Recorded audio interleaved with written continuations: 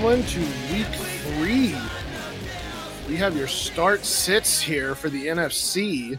Stompy here. You can find me at FF Stompy. I'm joined by James Catulus, or James the Brain, as he's known in the community, at _ James the Brain. How's it going today, James? Man, it's going good. I'm looking forward to doing some start sits here. I think you nailed it last week with a lot of your start sits, so I got to try to keep pace, man. This is going to be tough. You know, I don't feel overly confident in a lot of the things I do, but start sits for some reason just comes naturally to me. I hit a 70% rate on my, or 70% hit rate on my article last week, so I feel pretty good about that. Damn. Okay. Yeah, I can tell just because the start sits you gave out, man, last week were really good here. So yeah, that doesn't shock me at all that you had that high of a hit rate. But that's something to live up to, man. So we gotta follow that up strong. All right, so before we get started on today's start sits for the NFC, I want to introduce you to one of DLF's podcasts, or on the DLF family of podcasts, and that is the DLF Dynasty podcast. I believe one of the longest, it is the longest running weekly Dynasty fantasy football podcast in the industry, as they analyze the game of Dynasty football with veteran hosts Dan Mailer, Matt Price, and Ryan McDowell. Seasoned professionals who know how to win and don't take themselves too seriously. The DLF Dynasty podcast team will keep you informed and entertained all year long. So you can find them, like I said, on the DLF family of podcasts. Subscribe on Podbean, Stitcher, iTunes, wherever you listen to your podcasts, and just get awesome, fantastic information. They are 3 of the best in the business. Also, before we get started, we need to talk about injuries. So we're going to go ahead and throw it over to Ethan to talk about this week's injuries and how they may impact your lineups this week. Yeah, I'm going to join Ethan and do that right quick, Stompy. So if you don't mind, Ethan and I will go ahead and cover some of the injuries here. I'm going to welcome in Ethan. Ethan, we're going to go over some of the injuries that we're covering for this slate of games here. So I'm going to throw it to you. First off, we got Big Ben. Obviously, that elbow injury. How significant is that? What do we got going on with Big Ben here? Yeah, so I think pretty much everyone has heard at this point that Ben is going to have surgery on that elbow, that he's heading to the IR, that he is not going to play this year. The team came out and said that it is not Tommy John surgery, which would be for a torn UCL in the elbow. That doesn't mean that they're not going to be dealing with the UCL, which kind of it's the ligament that runs on the inside of his elbow. It's the one that he kind of grabbed at. It's very important for throwing athletes. So a lot of times you see this more commonly in baseball players, but apparently he is not having a Tommy John surgery, but it doesn't really matter because he's going to be out for the year. So Mason Rudolph, it's his time to shine. We'll see if he can get it done. Yeah, that's interesting. You know, all eyes will be on Mason Rudolph and kind of what happens there. But so let's go to the next quarterback, because we got a bunch of quarterback injuries, and let's go to Drew Brees. Obviously, the thumb, we heard that he had surgery on. How significant is that, and what can we expect as far as the timeline for Drew Brees goes? So Brees actually also has a UCL injury. For whatever reason, our medical professionals that started naming things in our body, they got a little lazy when it came to the hand and elbow. A lot of things that you have a lot of similar names of things, even though it's 2 different parts of the body, it's still called basically the same thing. So it's an ulnar collateral ligament in the thumb. So it's just it's on the inside of your thumb, kind of in the web space between your thumb and your pointer finger. And basically there is a ligament that keeps your thumb from going out. This is also called a skier's thumb. So if you think of like how you hold ski poles, it's the ligament that commonly gets injured when you're skiing. So basically what happened was Brees threw his hand forward and the thumb caught and the rest of his hand kept going. So he tore the inner ligament, that UCL. He had surgery on Wednesday. The average return to play is about 6 to 8 weeks, but with a quarterback and it being on his throwing hand, I think we could look at an even longer recovery. The team has a week 9 bye, so I'd say the earliest we're looking at Brees returning is around the week 10 mark, which would put him right at 8 weeks. So I think that timeline makes a lot of sense. That would be the earliest that we could see him. It's very possible. They say they're not putting him in the IR, so that means they're pretty confident that he's going to come back, but I just don't see any reason for them to push him to come back before week 10. Yeah, that's interesting. The news we heard after the surgery was that the surgery went splendid and that Breeze is on pace for 6 weeks. But you're saying that's pretty conservative, that we can expect a little bit longer, you think, for Breeze to sit out. Yeah, I mean, there's always a chance he comes back sooner, but just by the nature of the surgery, where it's at, he's going to be immobilized for at least the first 4. I just don't know if they're going to feel confident in him rushing him back, especially because it's his throwing hand. If it wasn't his throwing hand, this wouldn't be as big of a deal. But because he is a quarterback, he has to be able to grip the ball to throw the ball. I just don't see any way you can grip a football without putting a lot of pressure on that repair. So we'll see. I've been wrong before, but typically I would say that 8 weeks is the more. I just don't see any reason. It just doesn't make any sense to me personally on why they would rush him to be back in 6 weeks unless they're playing super well. Yeah. Okay. Even so if they're playing super well, they're not going to rush him back. They'd actually have to be playing poorly. Yeah, playing poorly, but decent enough to be kind of in the playoff mix still, right? Something like that. But boy, that still seems like they may be rushing things there. So that's interesting. Let's get to another quarterback here. What about Cam Newton? We all watched him. Last Thursday we watched Cam Newton, and it didn't seem right, Ethan. And you had already kind of told us a little bit about what was going on with Cam. So what did you see, and what can we expect as far as Cam's injury goes? Yeah, I mean, Cam really looked bad last week. I think that with him, it doesn't seem like he has the swagger right now. And I don't know if that's because he isn't really rushing the ball at all. I think he had 1 or 2 rushes last week, 3 rushes in the first game. So he's got about 5 rushes over 2 weeks. The guy averages 7.5 rushes a game over his career. So obviously he's not running the ball like he normally would. He had a foot sprain earlier in the preseason, and we kind of joked on the 100th episode that maybe he was just kind of taking the preseason off and he didn't really have a foot sprain. But I think it's pretty obvious now that he is dealing with a foot injury. This is a re-injury of that preseason foot strain. Again, the first couple of weeks you come back, that's when you're more likely to injure yourself again when you're talking about strains and sprains. So it's not surprising from a timeline perspective that as soon as he came back, he ended up having a setback here. So he's not practicing this week. It doesn't look like he's going to suit up. That leaves us with Kyle Allen. I'm not really excited about that as a fantasy owner. I think he's definitely going to miss this week. And this is really just one of those things that we're going to have to keep checking up on him every week to see if he is practicing and if it's actually improving. I think that they've learned their lesson from the preseason to now that really they need to give him more time. So I would not be surprised if he misses a couple more weeks after this week. Wow. Okay. So interesting news there with Cam. Let's move along here to one that personally hurts me a little bit because I have high ownership of this player, and this is a guy who I really, really enjoy watching, and that is Michael Gallup. Michael Gallup for the Dallas Cowboys. Obviously, we heard he was getting an MRI on his knee. How significant is his injury, and what can we expect moving forward as far as the timeline? And will he come back 100%, or is this something that might stick with him throughout the course of the year? So Gallup did end up having surgery. They basically went in and clipped part of his meniscus. He had a meniscus tear.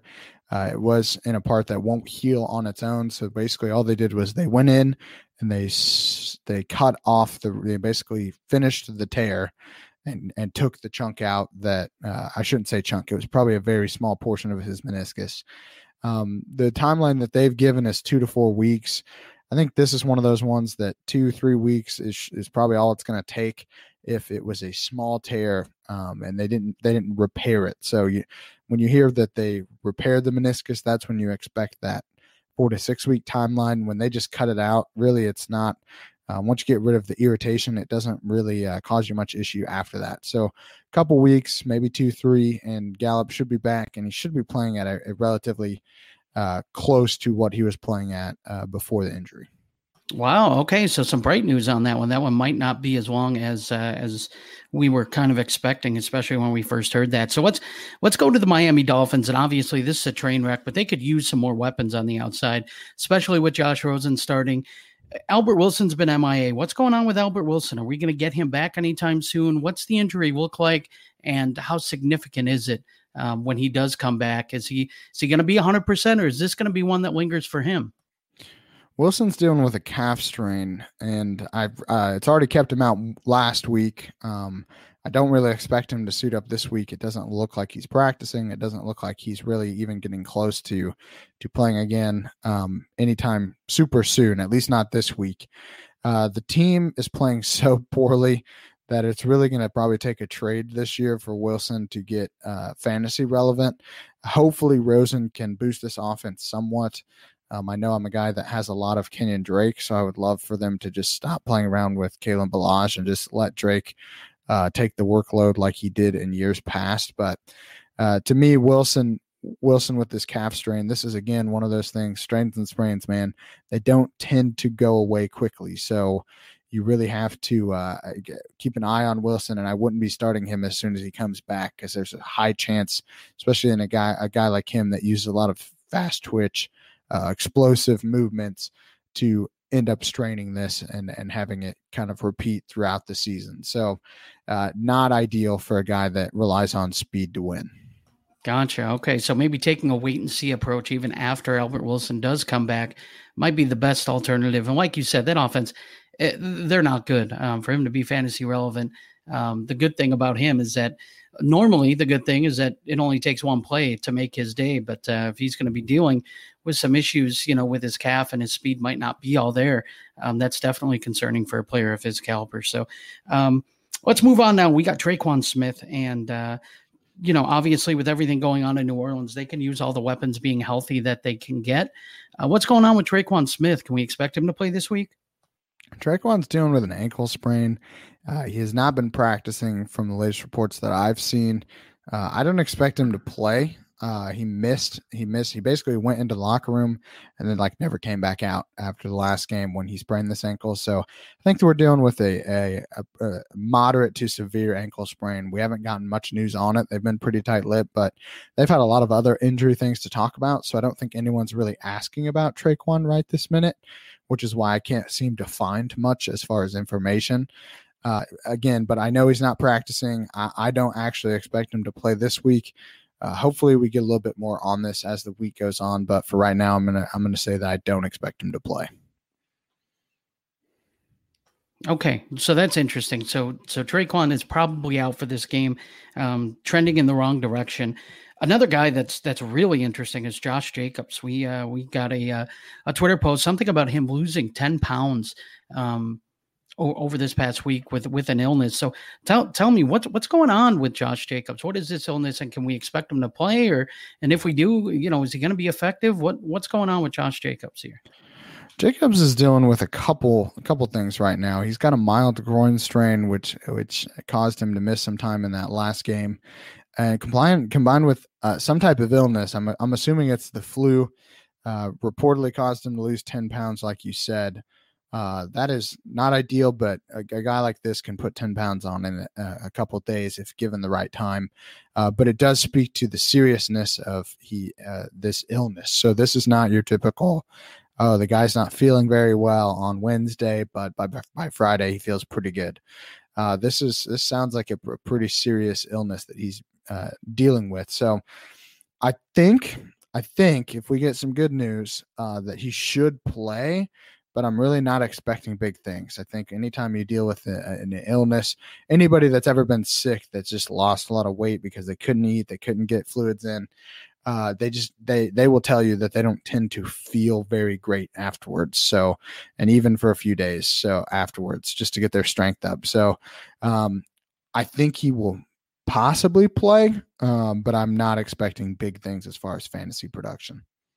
Right. So if Josh Jacobs even does play, temper our expectations and maybe even go a different way if you have someone else that you can replace him with. Let's go to his teammate Tyrell Williams. Tyrell Williams obviously got hurt, and we're not sure what to expect from him. What's the injury that he has, and how significant is that for his playing time? Williams is dealing with a hip pointer injury, which is basically a bruised hip bone. So basically, if you right on the top of the hip, If you take a fall on that, you can get what's called a hip pointer injury. It's very painful because there's a lot of your abs basically kind of attached right at the top there, and it makes breathing hard. So very painful injury. He should play through the injury. It sounds like all the reports are saying, that basically they expect him to be on the field. The problem is that he's going to get shattered by Xavier Rhodes this weekend. I'm kind of against playing Williams this week. I don't think it's a good matchup, combined with the fact that we don't know if he's going to play a full set of snaps like he normally would, just because he's dealing with this hip pointer injury, which is very painful. So I'm kind of staying away this week. If I can find somebody else to plug into his spot, I'm going to take that. Yeah, that's interesting. So we're talking about a player who's playing on the road for the Oakland Raiders in Minnesota against a tough defense and is dealing with an injury that sounds like it could be very painful and limiting. So, yeah, I'm with you. If I can find a better option, that sounds like a for sure bench there. Let's go to the Eagles receivers. We got a couple of them that were banged up. We have Deshaun Jackson and Alshon Jeffrey, both banged up this last game. Both didn't play very much when they were on the field. They went out relatively early. What's going on with these Eagles pass catchers? They were fantasy relevant through the first 2 weeks. So these guys are guys that a lot of people want to know.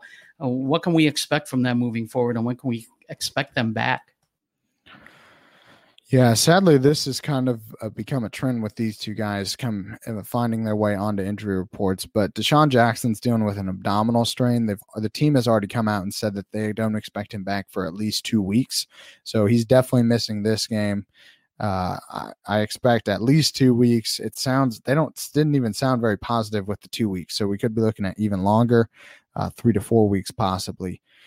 Jeffrey is dealing with a calf strain, so similar to Wilson that we talked about earlier, but they are also expecting him to miss a couple of weeks with that calf strain. So it's pretty significant. Don't expect either one of these guys to play this week. I also don't expect them to play next week either. Nelson Aguilar, Zach Ertz seem to be the two guys that are going to benefit the most, but man, that Eagles team can't seem to keep guys on the field. So I'm very concerned about their pass catching core going forward. Wow, this is interesting. Yeah, they're going to be relying very heavily on Zach Ertz, on Nelson Aguilar, and on some other guys like J.J. Arcega-Whiteside and even Mac Hollins. So that's interesting moving forward, especially if they miss a couple weeks here. We could be looking at some fantasy relevant players that are probably not rostered. So that's some interesting news here. The last player I want to touch on this segment here, Ethan, is James Conner. We saw kind of a knee injury there for him. How significant is that knee injury? And are we expecting him to miss any time or be limited? Or what are we expecting for James Conner going forward? Conner's situation is pretty textbook frustrating for me. He's dealing with a knee strain. Conner actually came out and said he's good to go. Always caution anyone that asks me for advice on, well, the players said that they're good to go. Well, the players always think they're good to go. They don't really, it's not that they don't know if they're good to go, but ultimately they are only part of the decision-making process on if they play or not. So I always take a player's word. The players want to play, so they're always going to tell you that they're good to go for whatever. But when they get out there, somebody may notice, hey, you got a hitch in your stuff. You're really putting yourself at risk for hurting yourself further. We're keeping you out this week. So don't ever trust a player's self-assessment of their injury. I think there is a good chance that he plays this week, but I would not be surprised if he's kind of one of those game time decision. Let's hold him back this week and really get him right. Even though he might be good to go, we might just have to hold him back. So don't be surprised if you're getting a notification a couple of minutes before game time that an hour or two before game time that says that basically he's not playing. So gonna have to have a backup plan. I think he will play. And if he does play, you kind of have to start him, just given the pedigree of what you paid to have him on your fantasy team. Wow, very interesting. So something to monitor for us going forward. Ethan, thank you so much. That's going to wrap up the first part here of our injury list. Again, you can follow Ethan at eTurnerFF_PT. We're going to throw it back over to you, Stompy. All right. Thank you, James and Ethan. Now we will get into our start sits for the week. Like I said, we are doing the start sits for the NFC. We've split them into two sections, one for the NFC that we're doing today, one for the AFC that will come out tomorrow. And I do not know who is doing that, but I am sure that we have two fantastic super friends on that one. So give that a listen as well. We will start with the Raiders and Vikings. James, so why don't you go ahead and give us your green light, yellow light, red light for your Raiders and Vikings? Yeah, so my green light in this one is going to be Stephon Diggs. And look, Stephon Diggs finally has a week where he's not on the injury report, so that's huge for him. He's going against an Oakland defense that wide receiver ones have gotten by them for a good amount of fantasy points and had successful days. We saw Cortland Sutton in week 1 on Monday night have a really nice game against the Oakland Raiders. And then obviously Kansas City, kind of all the receivers kind of had their way against him, really in the first half there. So to me, this is a nice get-right game for Stephon Diggs. I'm starting him with confidence this week.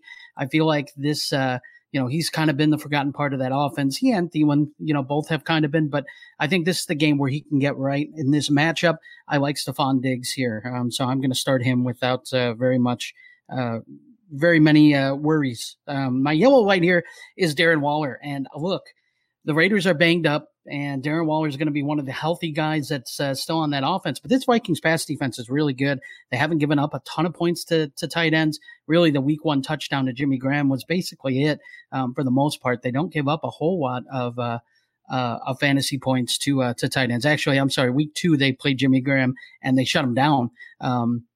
And then week 1, they had Austin Hooper, who got by him for a little bit, but really didn't do much. This defense is good against tight ends. Darren Waller is an excellent tight end, but I think he's going to be the focal point of the offense, especially if a guy like Tyrell Williams misses the game. So the Raiders are banged up.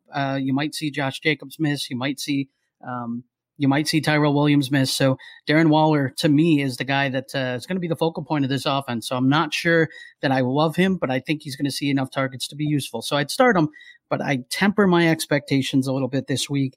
My red light is Derek Carr. And look, this is a tough defense. I know, he's up against it here. We talked about some of the injuries to his supporting cast. He's going on the road to Minnesota to take on the Vikings, a good Vikings defense.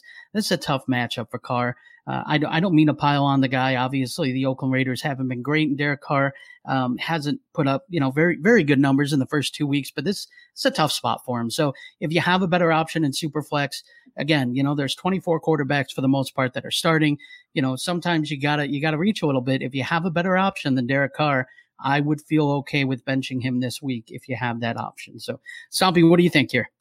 So, by the way, I forgot to mention what green light, yellow light, red light means. Obviously, it's very simple. Green light means start with confidence. Yellow light means they are startable, but temper your expectations, as James mentioned with Darren Waller.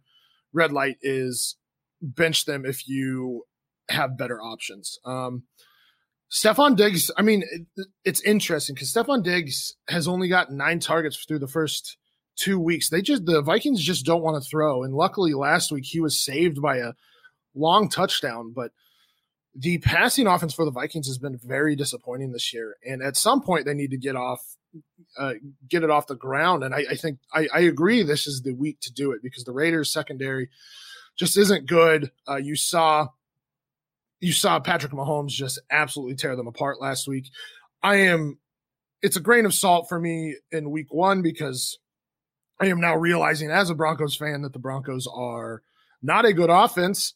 So I think the Broncos made the Raiders look a little bit better than they were. Plus they had Jonathan Abrams that week, and he is out with a torn rotator cuff for the rest of the season. So I definitely agree with Diggs. I kind of agree on Darren Waller. This Minnesota Vikings defense, the first 2 games have been kind of two-faced. So week 1, they absolutely dominated the Atlanta Falcons, except for Austin Hooper, who caught 9 of 9 targets for 77 yards. And then last week, they were okay against the Packers, but they stopped Jimmy Graham from putting up any points. So it's interesting to see what they will do. I definitely agree. I think Waller's volume alone will make him startable, but yeah, his ceiling might be capped just because of the defense. So I do agree with that. And then I'm avoiding Derek Carr as much as possible if I can. It's a good. I mean, really, the Vikings are just a good defense in general. And yeah, if you have better options, and I'm sure you'll say Daniel Jones, but if you have better options, I would definitely be starting Derek Carr or sitting Derek Carr this week as well. Awesome, man. Awesome. So what game do you got for us now? All right, so I'm going to look at the Dolphins and Cowboys here. This one's pretty simple. Man, this could be an abortion, huh? Yeah, effectively start all of your Cowboys. That's not actually the case. I mean, you're going to start your studs, Dak, Zeke, and Amari. Very obviously, you're starting them. The one that may be a little bit surprising is Jason Witten. Jason Witten only has 8 targets this season, but he's got 2 touchdowns. And the reason he has 2 touchdowns, and he seems to be one of, or is Dak's favorite target in the red zone. Of his 8 receptions, 8 targets. 4 have come in the red zone, and obviously he's caught 2 for touchdowns. And now that Michael Gallup is out, as with the meniscus, and as Ethan talked about, he'll be out for a couple weeks here. I think Witten takes on a bigger role in this offense, and the Dolphins are not good. Well, I mean, let's be real. They're not good in general on defense, but they're very not good against tight ends. So I think Witten takes a larger role, gets more targets, probably gets a touchdown in this one. So he's a green light for me. Yellow lights, Randall Cobb, Devin Smith. I don't know what they will look like in this one. I feel like there won't be a ton of throwing on the Cowboys side just because they're going to go up big and then they can run all over them with Zeke and Tony Pollard. So Tony Pollard could be a yellow light here as well. I just didn't list him. A surprising yellow light for Miami is Preston Williams. He has actually been the one positive thing about the Miami Dolphins this season. I believe he has 2 touchdowns this season. And he's been the most targeted wide receiver or pass catcher in that offense. And I think he's going to continue to be that. And if you need to start him, I think he's flex worthy as a start. So he's definitely a yellow light for me. And then red lights are basically everybody else on the Dolphins. Josh Rosen, I mean, I feel bad for the guy. He's behind a terrible O-line. He's got a terrible offense. You can't start him unless you're desperate. Drake and Balaj have not been good this season. And then Devontae Parker, though he started week 1 pretty well, I'm never going to trust Devontae Parker again. What do you think there, James? Yeah, it's hard for me not to agree with all this. I mean, obviously, green lights, anybody on Dallas that has an established role is a green light in this one. Miami has proven defensively that they can't stop a cold. They can't stop anyone. So they're bad. I mean, that defense is just bad. So pretty much start anyone who has an established role. And I think the yellow lights, you nailed it. We don't know what to expect out of Cobb and Devin Smith and guys like that. So it's kind of a wait and see approach with those guys. If you absolutely have to start them, you can, but temper your expectations. I like that. Preston Williams is really interesting because he and Josh Rosen had some nice chemistry in the preseason that they kind of established, and they showed off a little bit. So I am interested to see what Preston Williams can do here. All right, James, let's go on to your next game, the Panthers at the Cardinals. Panthers at the Cardinals. My green light for this one is David Johnson. And look, I know David Johnson is kind of a guy that you drafted to be a stud, but he really hasn't been that type of bell cow back that you can rely on week in and week out. To me, David Johnson, this is the play this week. I mean, Carolina, we've seen them against running backs. Week 1, we saw what Christian McCaffrey did against them. We saw what Todd Gurley did against them in week 1, and Malcolm Brown had those 2 vulture touchdowns. The running game has been prevalent against them. Week 2, Thursday night, we saw Peyton Barber running up and down the field on him. So I feel like if you could see those 2 backs, especially a guy like Peyton Barber do it, I think David Johnson, this could be a get-right game for him. If Arizona really wants to establish the run early, I think this is the team to do it against. They're at home against the Carolina team that hasn't shown that they can stop the run. I think David Johnson can be a key contributor here. And we also saw Christian McCaffrey Todd Gurley again get used in the passing game a little bit in the first matchup. And I think we could see that again, this week with David Johnson. So David Johnson's my green light in this one. I would start him with confidence. My yellow light is Greg Olsen. And what Greg Olsen, he's been, pretty usable, especially week 2 last week. He really showed against Tampa Bay that he's still got something left. He had over 100 receiving yards. on multiple receptions. He looked good, and he looked like he was Cam's safety valve. Well, we're expecting Cam to miss this game as of right now, and so it's probably going to be Allen that's going to be starting. And with Kyle Allen, I don't know that relationship has been established yet. I think the tight end can be a nice safety valve, so I expect him to get some volume, but I just don't think it's going to be anywhere near the amount of fantasy points that he scored last week. So I would temper my expectations. I think he's startable if you have to use him at the tight end position, but I'd temper my expectations there a little bit. And my red white is Kyle Allen. Obviously stepping in for Cam Newton. This is a tough situation. He's coming in trying to fill those shoes. He's going against a team in Arizona that, defensively can be had, through the air. I just think this is a tough spot for him. He's got some weapons here, but he's going on the road. It's his first start. I just feel like this is a tough spot for him. If you have somebody else that you can rely on, and again, with the amount of injuries that we've had, you might not have anybody else that you can start. But if you have another option, I think benching Allen might be a smart play here. I wouldn't be expecting too much from him this week in his first start here on the road. So, Stompy, where did I go wrong here, or did I swing straight? The one I disagree on is Greg Olsen, and the only reason is the Cardinals have been atrocious against tight ends. Hawkinson had a 100-yard game and a touchdown in week 1. Andrews had a 100-yard game and a touchdown in week 2. They have been bad. And the thing is, with these young QBs, they generally try and get the ball out of their hands relatively quickly. I don't think you're going to see much downfield passing with Kyle Allen, despite the fact that, like you said, that secondary is especially weak because they don't have their 2 starting cornerbacks for at least 6 weeks. So I actually think Greg Olsen's a green light here, because I do think while he is not Mark Andrews, I do think 80 yards and a touchdown is very much in the realm of possibility. So I think his volume will be there because of Kyle Allen. And I also think that because it's the Cardinals, Olsen will have a fantastic game. But other than that, I agree here. Yeah, very nice. And I could see that. I think that's in his range of outcomes is something like 8 grabs for 80 yards and a score. And if he hits that, then obviously he should be a green light. I also think, though, if Arizona's smart, at least what I would do, my game plan against a quarterback like this would be to load the line of scrimmage, come with pressure, and make sure that I'm covering the first 5 to 7 yards. Make him beat me down the field is kind of the way I would approach this. But we'll see what Arizona does. Obviously, their personnel is going to establish kind of how they approach this. And I don't know that their personnel is good enough to be able to do anything like that, press coverage and that sort of thing, and make him hold the ball a little longer and beat you down the field. So we'll kind of see how that works out. I could see that as being a possibility for Greg Olsen, though. So I think you made a pretty good point there. He's a yellow light for me, but he definitely is closer to a green light than a red. So I'll give you that. So what's your next game, Stompy? Where are you going to go here? So I have the Lions at the Eagles. I actually think this is going to be a relatively high-scoring game, so I think there's going to be a ton of green lights here. Stafford and Golladay, I really like it. That stack, they have looked good thus far this season, and it's nice because Detroit is throwing the ball, which I don't think anybody really expected from them. Marvin Jones as well.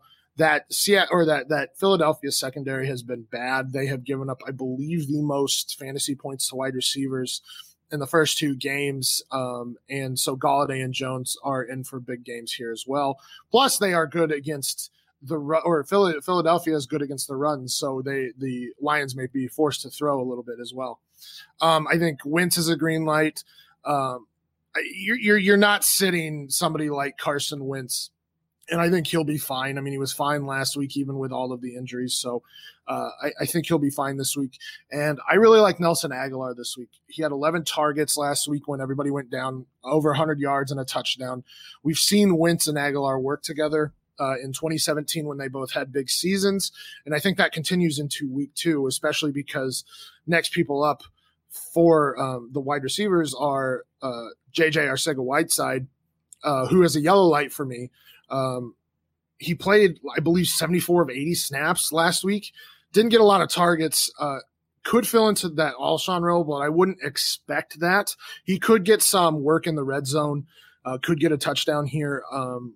but don't expect Alshon type numbers from JJ Arcega-Whiteside in his first game as a starter.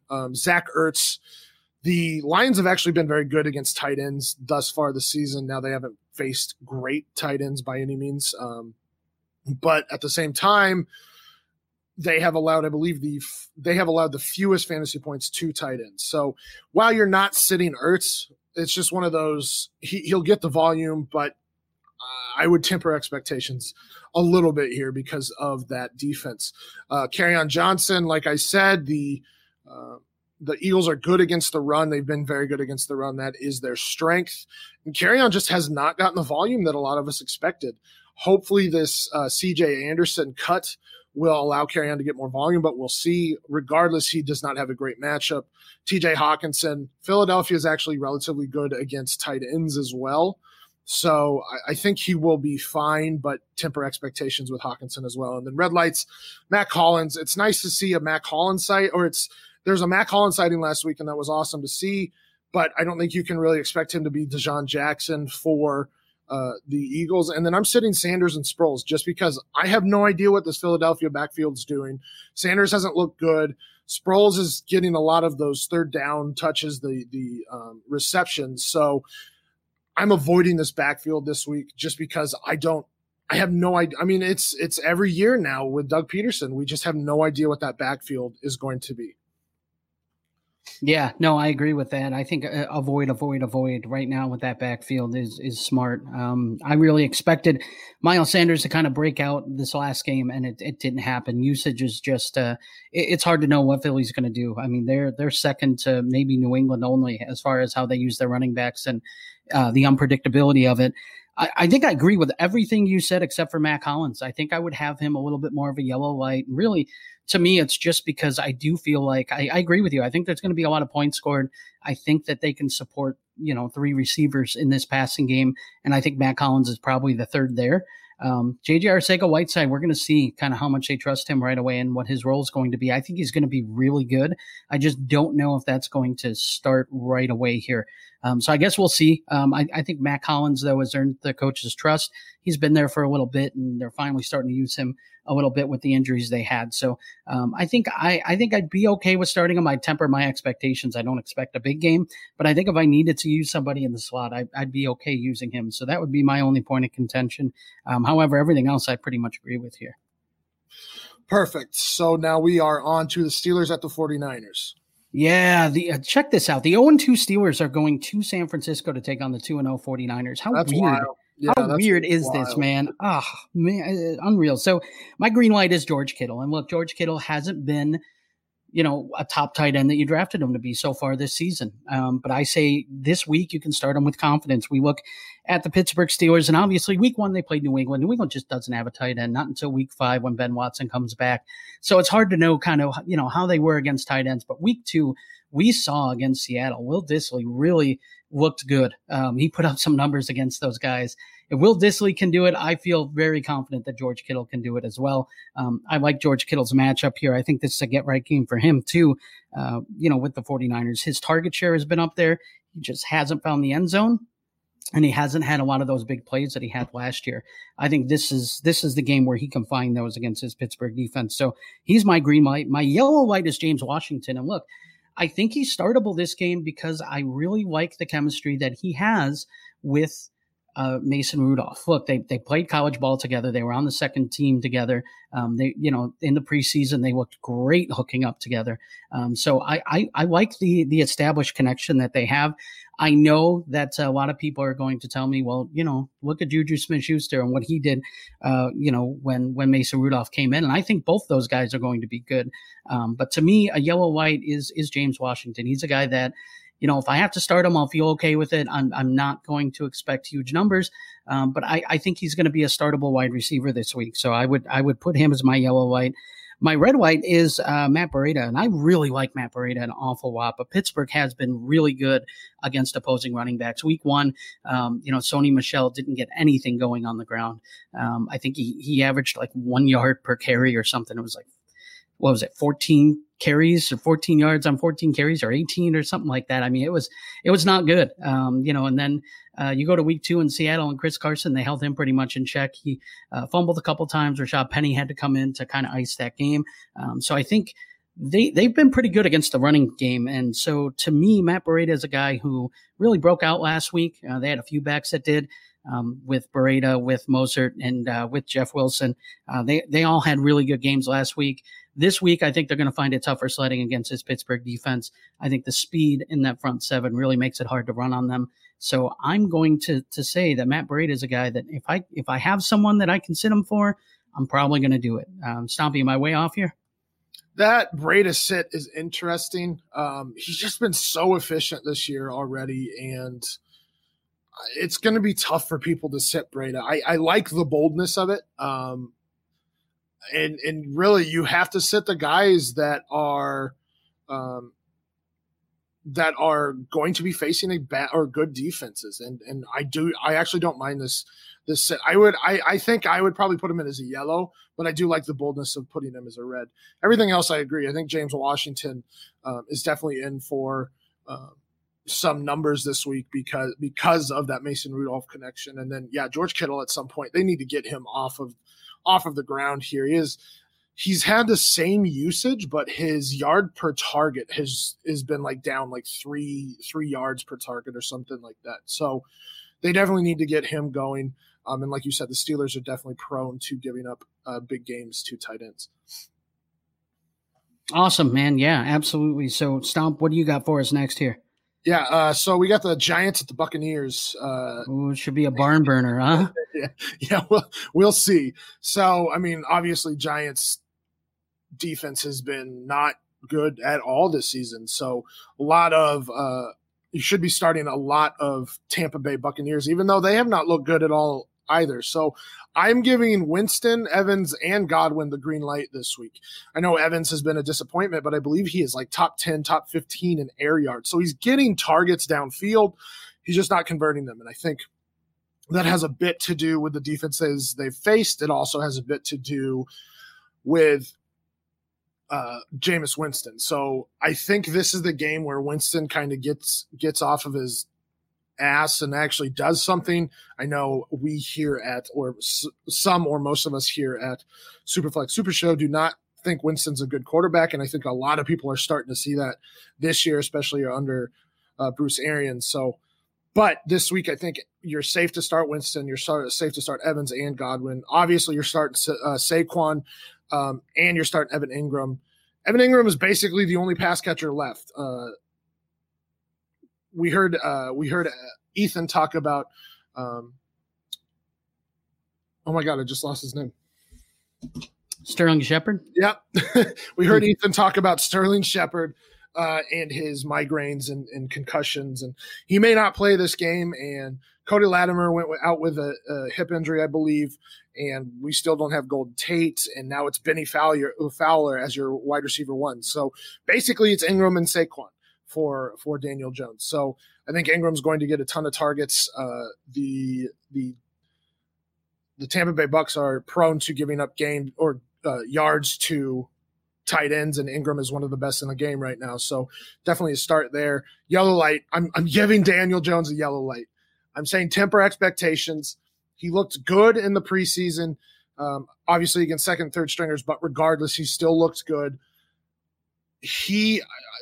There are some red lights here that we don't like. Kyle Allen, Derek Carr, and if Daniel Jones is your QB2 on your team, or is your maybe he's one of your third QB on your team, and you have, let's say, Derek Carr, I would be starting Daniel Jones over Derek Carr. I think you will be okay with Daniel Jones this week.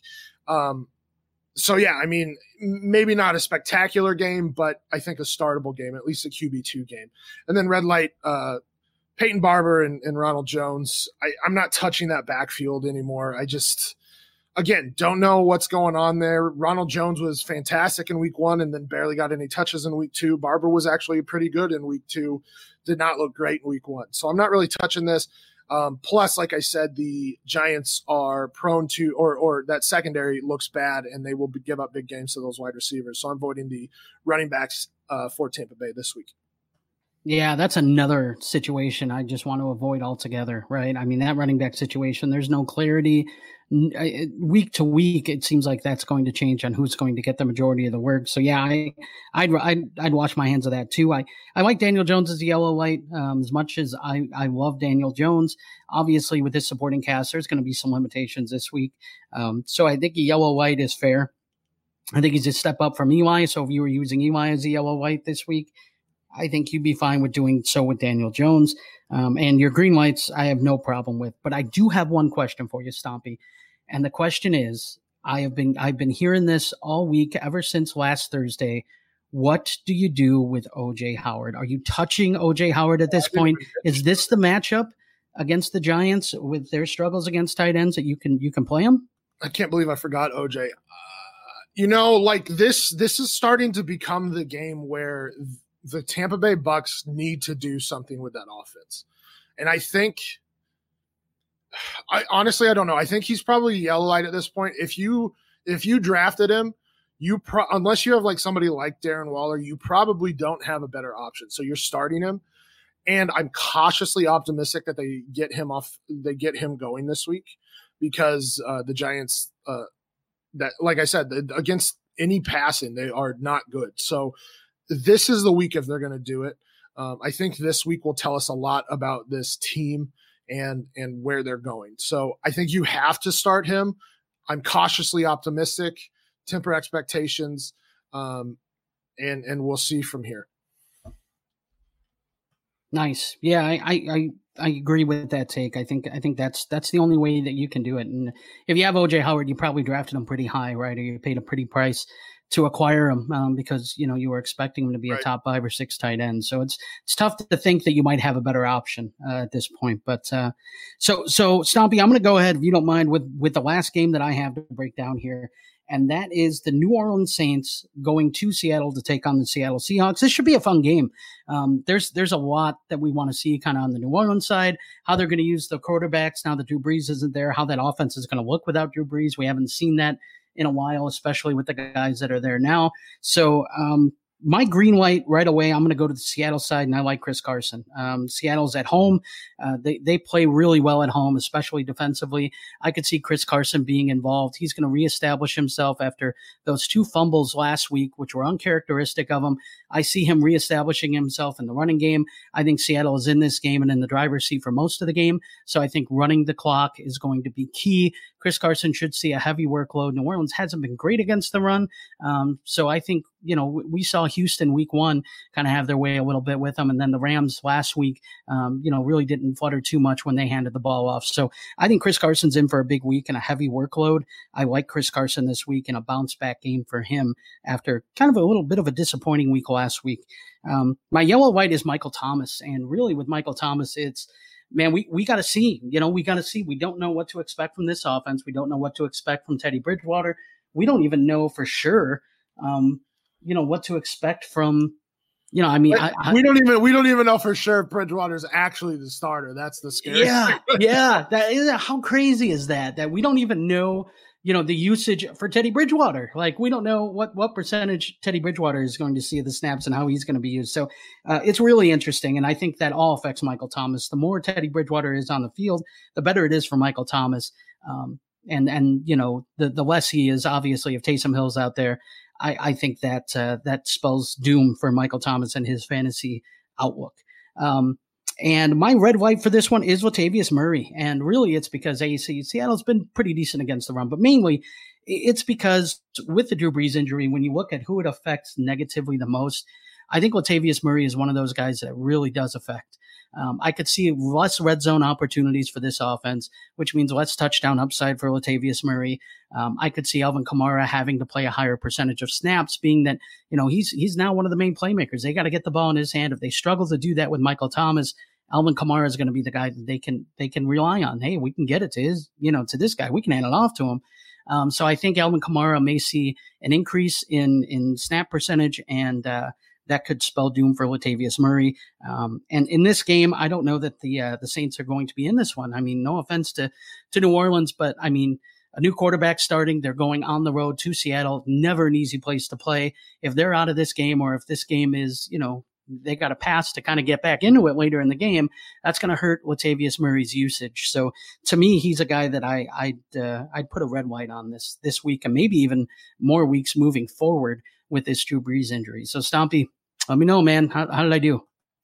Yeah, I mean, it'll be interesting. I think all of us, or most of us, think that Chris Carson is the running back to own here, but he did have those 2 fumbles last week.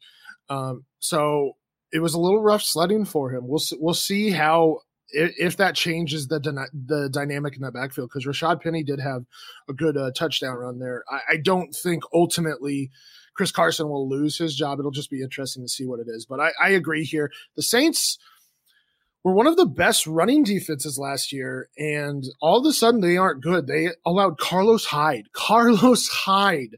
Yes, I am a known Carlos Hyde hater, but Carlos Hyde to run all over them in week 1. And like you said, Malcolm Brown and Todd Gurley didn't really have any trouble last week. So that run defense maybe not as scary as it once was. And I agree with Chris. I mean, Chris Carson's a dynamic player. He's involved in the pass game, so I'm not too worried about him going forward.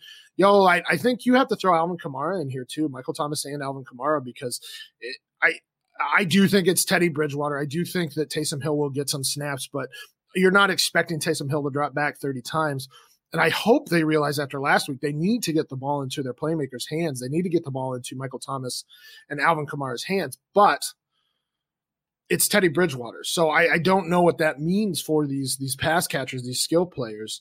And I absolutely agree with Latavius Murray. He wasn't doing fantastic anyway. And then now that big passing threat is gone. And I think and assuming rational coaching, I hope that the Saints realize again that they need to get the ball into Kamara's hands as much as possible, meaning that his snap share will get up and his touches will go up. So I like this list. All right, so for my final game, I get to talk about the Broncos.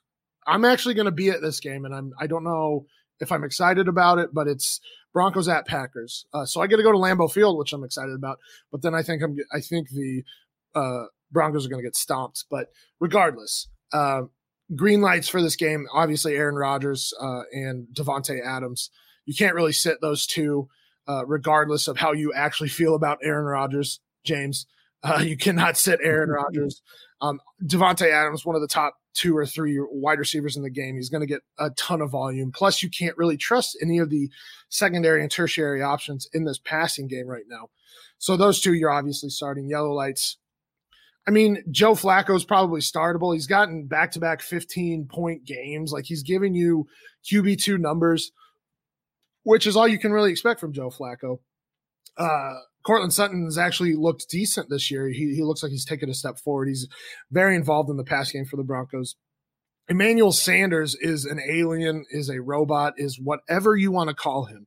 That dude came back from 7 months after an Achilles injury and is still putting up numbers. He is the wide receiver 1 for the Broncos. He's getting volume all over the place. He caught a fantastic touchdown last week. And I mean, I don't think you can sit him, but I think you got to temper expectations a little bit. This Green Bay Packers defense is actually better than they have been in the past decade, especially with those 2 young cornerbacks. Aaron Jones, this drives me absolutely bananas. Matt LaFleur came out this week and said they want to even up the touches for Aaron Jones and Jamal Williams, which James, I might let James go on a little diatribe here about Jones, but it's very obvious that Aaron Jones is the best running back on this team, is the most dynamic, is the most skilled running back on this team. Yet for some reason they want to they don't want to trust Jones with the touches, or they want to keep giving Jamal Williams those touches. And I'll let you go on that little diatribe here in a second. Jimmy Graham, the Broncos have not been historically good against tight ends, but Darren Waller had a good game against them in week 1. Nobody had a good game last week, but that was because of Mitchell Trubisky and how terrible he is. So Jimmy Graham could have a bounce back game after putting up a goose egg last week. So I would temper expectations, but if you have to start him, it's not that big of a deal. And then Lindsey and Freeman both were heavily involved in the pass game last week. So Phillip Lindsay and Royce Freeman. So they have capped upsides, but they actually could be startable as flexes this week. against the Packers. And then red lights for me, Noah Fant, sorry. I think he's going to be fine, but I just don't trust anything about this Broncos offense right now. They don't look great. They haven't really gotten Noah Fant involved, and I think they really need to if they're going to succeed. But he's a sit this week.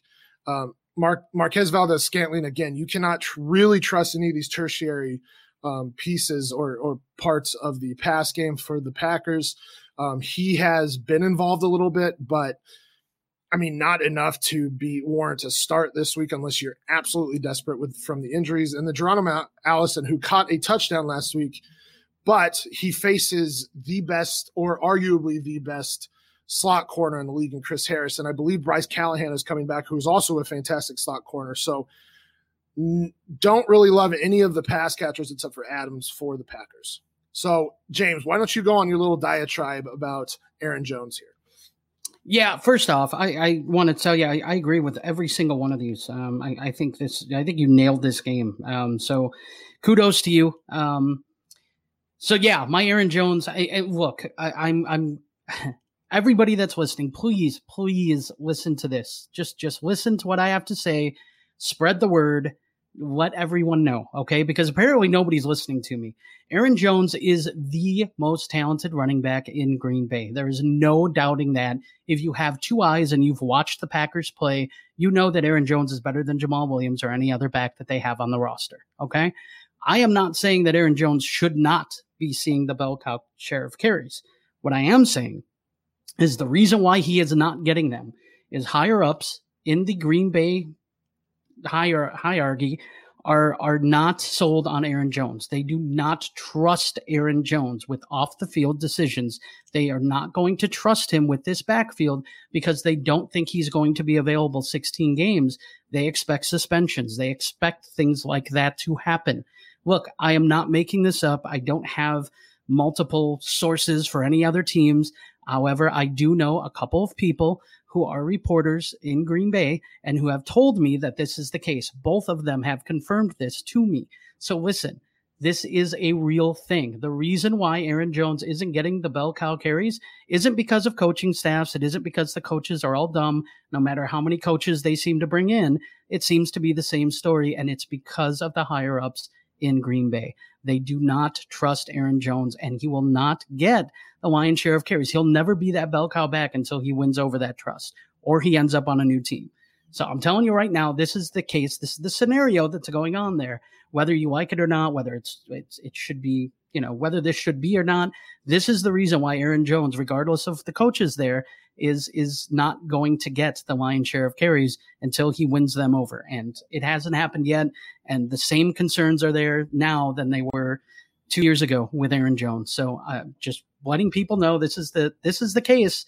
And if you want to ignore it and you want to call a new coach that just comes in that has the same issue, if you want to call him dumb, go for it. But I'm just telling you, this is out of their hands. It goes above their pay grade. So that's all I got. That's all I wanted to share. That was it.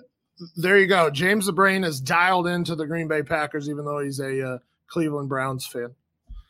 I am. Unfortunately, living here in Wisconsin, I know many more people that have ties to Green Bay than I would like. I would much rather have them for Cleveland, but I unfortunately don't. So I'm going to be in your neck of the woods this weekend. I'm going to be actually in Green Bay, like I said, and watching the Broncos lose, but I'm going to be representing the orange and blues. So whatever.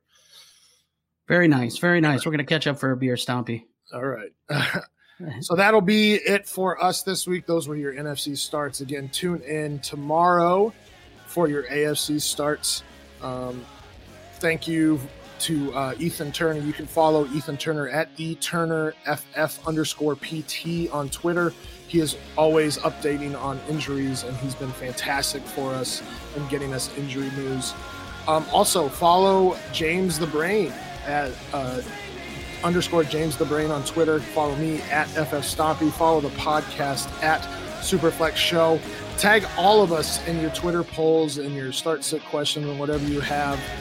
We are more than willing to answer them. We're more than willing to put them on the show. We have a live show on Wednesdays that we would love to answer those for you. and follow the podcast on whatever you listen to your podcast on. Subscribe, rate, review. It helps us get more listeners.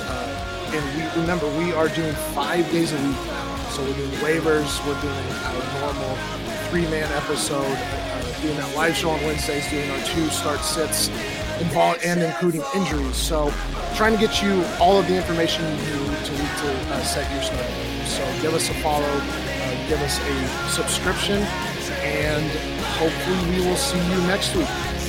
Talk to you later.